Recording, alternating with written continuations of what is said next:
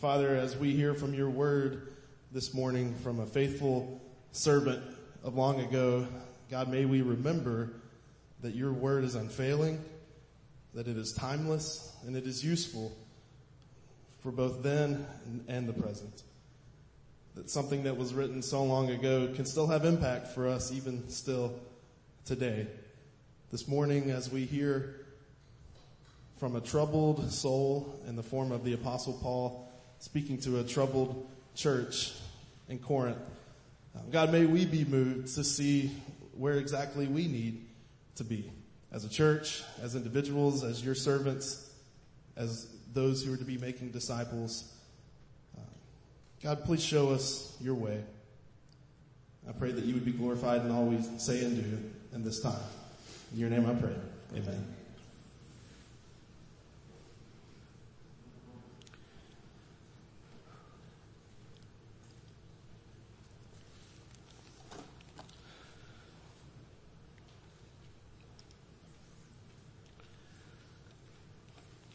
Dear Lord, you know that my heart is heavy as I come to you now. My soul is burdened for the people in Corinth, especially to those who are of the household of faith. That city is so wicked, and the people there are so confused and divided. There's so much temptation. Lord, I know that there are people there who say they belong to Apollos. They should belong to you. They say they belong to Cephas. They even say that they belong to me, to Paul. But you know, when I was there, I did not promote myself. I let them know I didn't die for their sins. I was not crucified for them. There's no one there that should even begin to claim that I baptized them in my name. I was not promoting myself. I sought nothing other than to know the cross of Jesus Christ in their midst. I didn't preach any fancy sermons. My wisdom was not eloquent. I just preached the cross of Jesus, which is foolishness to those who are perishing, but it is the power of God to those of us who are being saved. I only preached Christ crucified, which is a stumbling block to the Jews and foolishness to the Gentiles. But I preached Christ crucified because I know that the foolishness of God is far greater than the highest wisdom of people.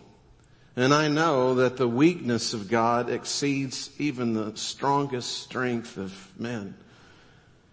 But God, you have chosen the insignificant things, the things despised by this world, who are deemed nothing. And I am nothing. But you have used nothing to make something as nothing, so that no one could stand in your midst and boast in themselves. God, while I was there, I did nothing but proclaim simple milk. I gave them milk to drink, not solid food to eat, because they were babies in Christ. They still are. I gave them no complicated theological commitments that would facilitate debate. I just gave them milk to drink, not solid food to eat, and they're still babies. I still can't give them more than simple milk because they're so worldly. They act as if they are mere flesh, as if they're mere human beings and not as those who've actually received the Holy Spirit of God. There's so much immorality, so much divisiveness. I don't know how that has entered into their ranks. It's reported to me that there is even one young man who is sleeping with his father's wife. And the church knows and does nothing. This is insanity to me. Help me to help them to know just how much they need to take responsibility for helping their body to remain healthy and helping one another to remain clean. Teach them that their bodies are in fact the temples of the Holy Spirit. And yet they defile your holy temple.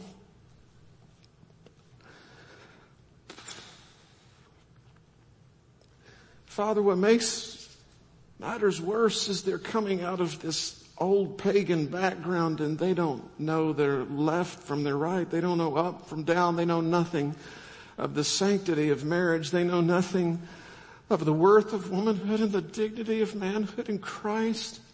They don't understand faithfulness, fidelity, and love within marriage. Help me to communicate effectively that they will understand. And Lord, they are confused about so many things. They're confused about meat offered to idols, meat that is sold in the marketplace, that is served on the table of their friends. I know that an idol is nothing, that you are the only true living God, that idols are just stone, they're just carved wood, but they don't know and their conscience is weak. Help them to know what to do and what not to do.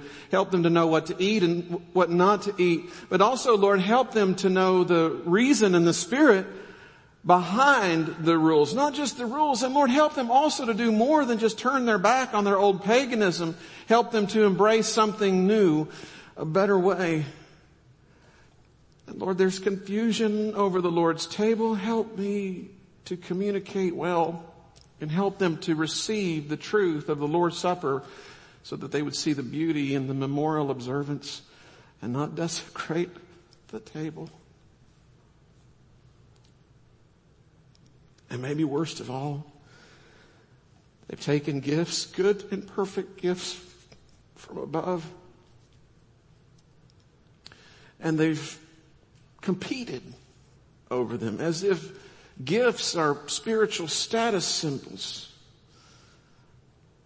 Lord, help them to recognize the beauty of the gifts, that the gifts were given for the common good, not to lord over one another what they have and what the other person does not have. They've taken something so beautiful and they've made it competitive.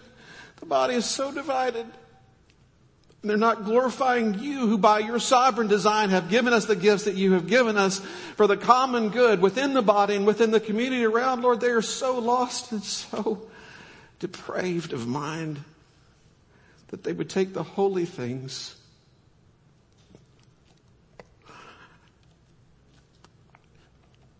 and profane them. The fellowship, their bodies, the Lord's table, their marriages. Oh Lord, teach them to love. Teach them to love. Amen.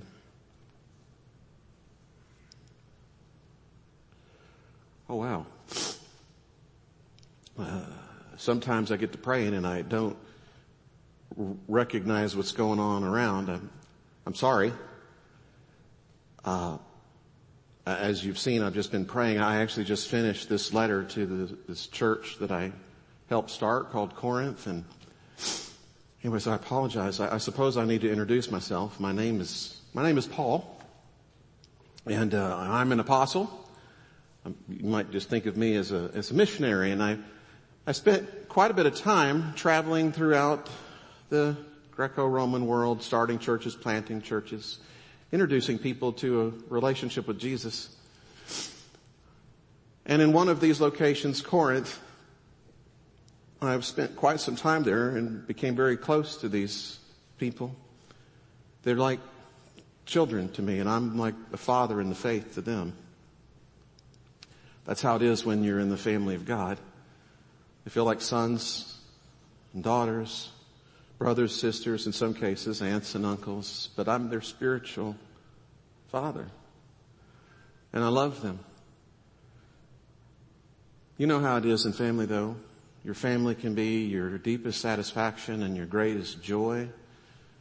And it can also be the source of the deepest heartbreak. And when you're a pastor and you find your satisfaction and your joy in your people, your heart will break when you think of the fact that the people you love and the people into whom you've poured your life don't necessarily love the one that you love most and who sacrificially made all of family possible. Recently, I did receive word from Corinth that things were not going particularly well. In fact, they're going terribly. And so I had to address this family that means so much to me. And so I wrote a rather long letter. You might read it sometime. I know I can't read it all to you right now, but I don't feel bad about going long in letters or bad in going long in person. In fact, there was this one occasion when I was in Troas and I started preaching well into the night, and there was this young man, his name was Eutychus, and he fell asleep and fell out the window and he died. Not my fault. But the Lord saw fit to breathe life back into his dead body. I just bring this up to say, as I speak this morning, don't fall asleep because it might kill you. But I'm not going to go nearly as long as my letter, and the pastor told me that I only had 30 minutes this morning. And I told him, I've heard you preach before, hypocrite. But I'll honor his wishes. I'm a guest. So let me tell you a little bit. Maybe I ought to share some more about Corinth. Let me tell you about Corinth. When I first went there I think it was 3 years ago. When I first went there 3 years ago, I found a city that was incredibly corrupt. It's a port city, and you know how sailors are. And it was quite prosperous, and people would come from all over to Corinth, and they would travel through Corinth. It was a wonderful place to preach the gospel of Jesus. But as was my custom, I would go to the Jews first and then to the Gentiles, and the Jews, I'm a Jew, the Jews tried to shut me down rather quickly. In fact, they went to Gallio, the Roman proconsul, and told him to get rid of me, to force me out of the city, but he would not comply with their Jewish conspiracy. But it would have been very easy for me to just pack my bags and go on my way. But the Lord showed up to me in a vision, and he explained to me that he had many of his people there and that I should not be afraid. And of course, the Lord's word is always true. And there were 2 companions that I met there who were with me the whole time, Aquila and Priscilla, in addition to Timothy and Silas. And so for 18 months, I had a fruitful ministry in this church that was potentially going to be a very strong church. But maybe I stayed too long, or maybe I left too soon. Only God knows. But I did get word from Corinth that things are terrible in that church. Awful. Evil has taken over. It would seem that the world is winning over the church as opposed to the church winning over the world. And you would ask, why would that happen? Well, I can give you one major reason. Division. There's incredible division within the church. There were at least 4 different parties in that church. There was the party of Paul. I wasn't asking for it, but I did help lead people to Christ, and I was the person who helped establish the church. And so it was natural that people would turn to me or reference me. But it was strange. Whenever a dispute would arise or a disagreement, which happens in groups all the time, they would talk about what Paul would say or what Paul would do, which I always found to be funny because when I was with them, they didn't understand what I was saying half the time. And now that I wasn't there, they knew exactly what was on my mind. So they used my name in vain, and they tried to leverage me so as to keep things the same. But of course, the Lord doesn't keep things the same. That's why he moves people on, and that's why he moves people in. Things are always changing in the kingdom of God. They're always changing within the body of Christ. But there were those that were attached to me because they were attached to the past and to the traditions and to the golden year and a half. Then there was the party of Apollos. Apollos was a wonderful teacher, a tremendous orator. He did speak eloquently. But he was so compelling in the presentation of the gospel that some people fell more in love with the messenger than with the one who sent the messenger. And so some people rallied around and found their identity in Apollos as opposed to Christ. That happens. Then there were those who claimed to be of the party of Cephas. Didn't like that. They were kind of legalistic. They appreciated Peter's Jewishness and adherence to the Jewish law. And he was rather famous, and so some people just want to attach themselves to the name. Celebrity is not something that just happened here in the 21st century. People have always attached themselves to prominent names. Then there were those that were of the party of Christ. They said, we don't belong to Paul. We don't belong to Cephas. We don't belong to Apollos. We belong to Christ. Now that sounds really good until you figure out that these people were actually sort of full of themselves. It never really occurred to them that what Jesus said and what they thought Jesus said may not always be the same. They sort of took Christ's name in vain, to be honest, because everything they ever believed was of Jesus. So they looked down their nose at everyone else in the church, which isn't like Jesus at all. So you can tell that the church was a disaster. There's the party of Paul for the people who were hanging on to the past. There's the party of Apollos for those who were moved by the charisma and the communication ability of one man. Then there were those who were attached to legalism, the party of Peter. And then there were those who just were a little bit full of themselves. It was a disaster. It has been a disaster. And in my letter, I've tried to address this situation. But it gets even worse. The immorality has been awful. You probably heard me praying. There was actually this man. He's still there because the church has done nothing about him. A young man who's actually had an affair or having an affair with his stepmother. And the church knows about it. And they've done nothing about it because they're just so broad-minded that they'll basically let anything go. I mean, what people do behind their closed doors, their own business, and maybe it's meaningful to them. And it's not just the sin, it's that the church can't be outraged by such gross immorality in their midst. Making matters worse, they've come out of this pagan background with all of its debauchery, and they do not have a high view of marriage and fidelity.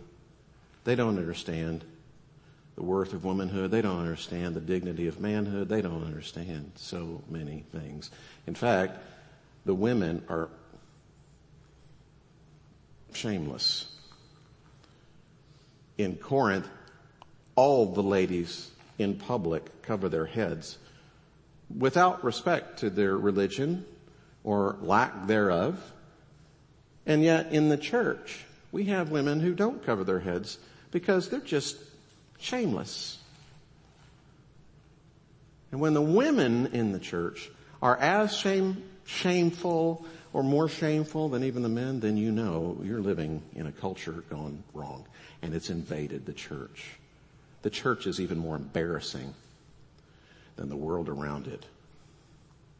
You would think that in such a God-forsaken situation that God would forsake it, but no, God came to me and said, I'm a redemptive God. No matter how far the church goes, even when they are unfaithful, I'm faithful, and I'm going to help turn that around, and I'm going to use you, Paul. So I've been writing this letter. And there are people there, it's so bad, it's so divisive, that people can't even get together over a meal. When they sit down to have meat, they start arguing, was that sacrificed to an idol or not? And you can't do that, and you can't, but I can't, and I don't care what you think. And they were fighting just over meals. Even when they would get together at the church for what was called the love feast, which was meant to be sort of a reflection of the Last Supper, they would fight at the Lord's table. The love feast was such a wonderful idea because the idea was we're going to be remembering Jesus and we're going to give the poor at least one good solid meal a week. But no, when they came together to celebrate and to remember, it was an opportunity for fighting, for favoritism, for dissension, and even for drunkenness. And I had to take something that could have been so good And in my letter I say, you've got to stop this. We've got to start all over. You don't understand the Lord's table at all. You desecrate it in the worst way I could possibly imagine. You have forgotten the one you're supposed to remember in the elements. And maybe the worst thing of all was the gifts. The gifts themselves were divisive. These holy things that the Holy Spirit of God had given for the common good. Especially there was division over the gift of tongues. There were some people who thought that because they could speak in tongues that they were now first-class citizens and everybody else in the church was second-class citizens. They were using their poor theology to further entrench their superiority in the division within the body. Covetousness and enviousness over the gifts. And no one thanking God for one another, and no one thanking God for how God had put all the parts together. No one giving glory to the Lord for his sovereign design. I have needed to communicate to them that there is a better way. So when I tell you that the church at Corinth was a mess, I mean it was a disaster. It was an embarrassment to God. And it was sad for me for having spent so much time investing and pouring my life into these people to not only have a poor reflection of God, but reflecting the antithesis to the Spirit of Christ. And so I've written this letter. It's a long letter. I'm not going to read all of it to you here this morning. I don't have time for that. But I do want to draw your attention to one section of the letter that I thought about quite a bit. And the reason I thought about it so much is because it was centrally significant to addressing all of the issues within the body. So I want to bring to you that one particular segment of the letter, and as I mentioned it to you, and I don't have all of the letter memorized, I just wrote it. But this one section, I do know by heart because it's been in my heart for so long. And as I share this section with you, let me just explain. I am writing it in the first person. You'll know this. I've written this about me. I want them to know that I struggle with them. In fact, I've told other people that I'm the chief of sinners, and that's not just rhetorical flourish. I believe I'm the chief of sinners. Everything that I tell them, it applies to me, and I would say it probably applies to you too. So here's what I wrote to the church at Corinth. And this is, I know, this is the Word of God through me to them and to you. As I was talking about the better way, the most excellent way, I wrote, if I speak with human and even angelic tongues, but do not have love, I am only a noisy gong or a clanging cymbal. If I have the gift of prophecy and can understand all mysteries and all knowledge, but do not have love, I'm nothing. If I give all that I possess to the poor and even surrender my body that I may boast, but do not have love, I gain nothing. Love is patient. Love is kind. It does not envy. It does not boast. It is not rude. It is not arrogant. It is not irritable. It keeps no record of wrongs. Love does not take joy in unrighteousness, but it rejoices in the truth. Love bears all things, believes all things, hopes all things, endures all things. Love never ends. But where there are prophecies, they will end. Where there are tongues, they will cease. Where there is knowledge, it will come to an end. For we know in part, and we prophesy in part. But when the perfect comes, the partial comes to an end. When I was a child, I spoke like a child, I thought like a child, I reasoned like a child. But when I became a man, I set aside the childish things. For now we see as in a mirror, then we will see face to face. Now I know in part, but then I will know fully, even as I'm fully known. Now these three remain: faith, hope, and love. But the greatest of these is love. Thanks for listening. Thank you for being patient this morning. And thank you for helping me to process a little bit, because I'm a verbal processor. I hope this has been helpful to you. But I also, as a missionary, I have this impulse in my life to just ask you, I have to go there. How's it going with you? How are you on your journey? How do you relate to the body of Christ? I have to ask. Is there a spirit of dissension in you? Or do you live in unity and cooperation, in fellowship with one another?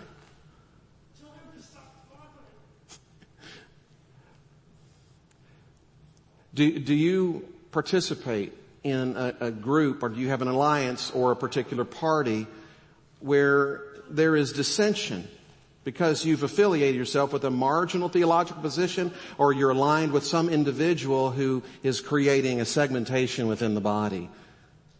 Or do you sit over in the corner, in the critic's corner, and you scorn those who maybe are struggling to walk with Jesus or are struggling to serve Jesus? Remember Corinth. If this is you, remember Corinth, because the only operational basis for a healthy church is love. Or think about your morality or immorality. Are you committed in mind and in body to being above reproach?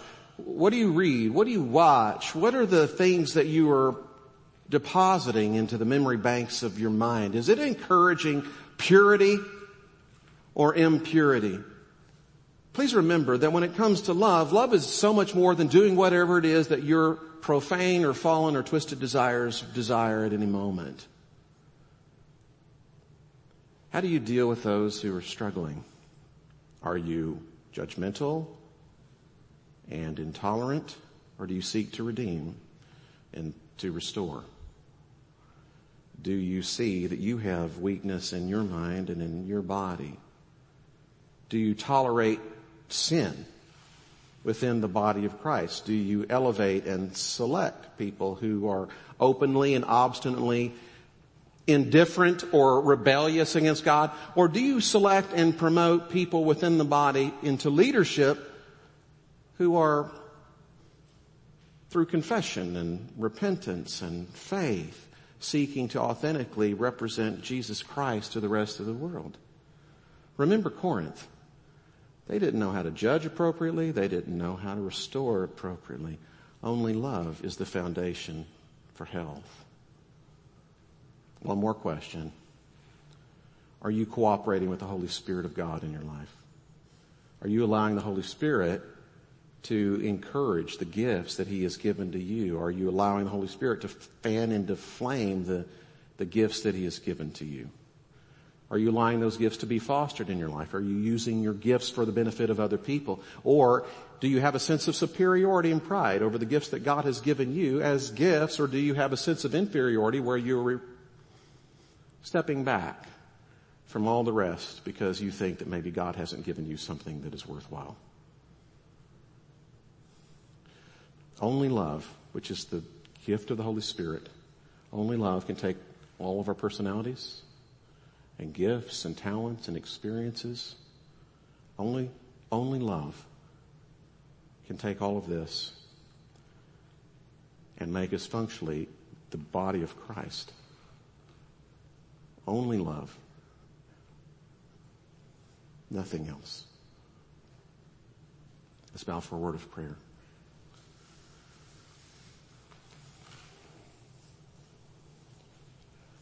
Father, we thank you so much for the testimony of the Apostle Paul and the wisdom that you have given him, and the reality that you don't give up on the church even when we are unfortunately faithless to you.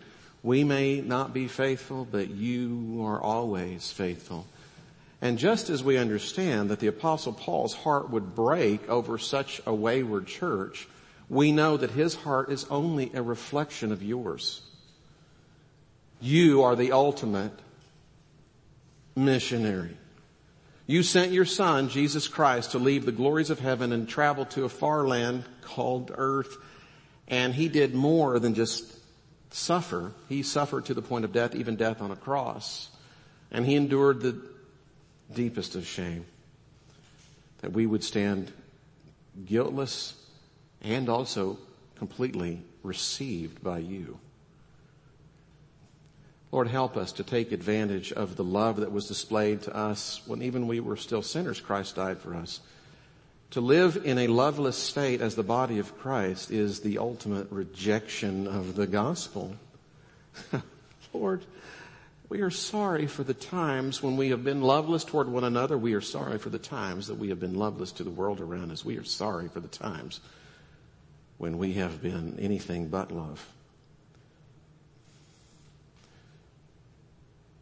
Thank You, though, for forgiving us, and thank You for not leaving us without the hope of Your word and Your promised ongoing presence.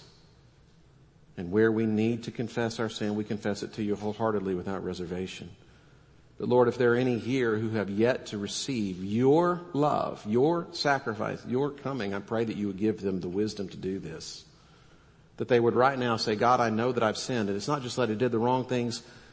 I did the wrong things knowing them to be wrong, and I failed to do the right things because I just want to live for myself, and I have been living in fundamental rebellion, and that just means lovelessness. I have not loved You with all my heart, soul, mind, strength. I haven't loved my neighbor as myself, and that is what it means to fall short, and all of us have fallen short of the glory of God.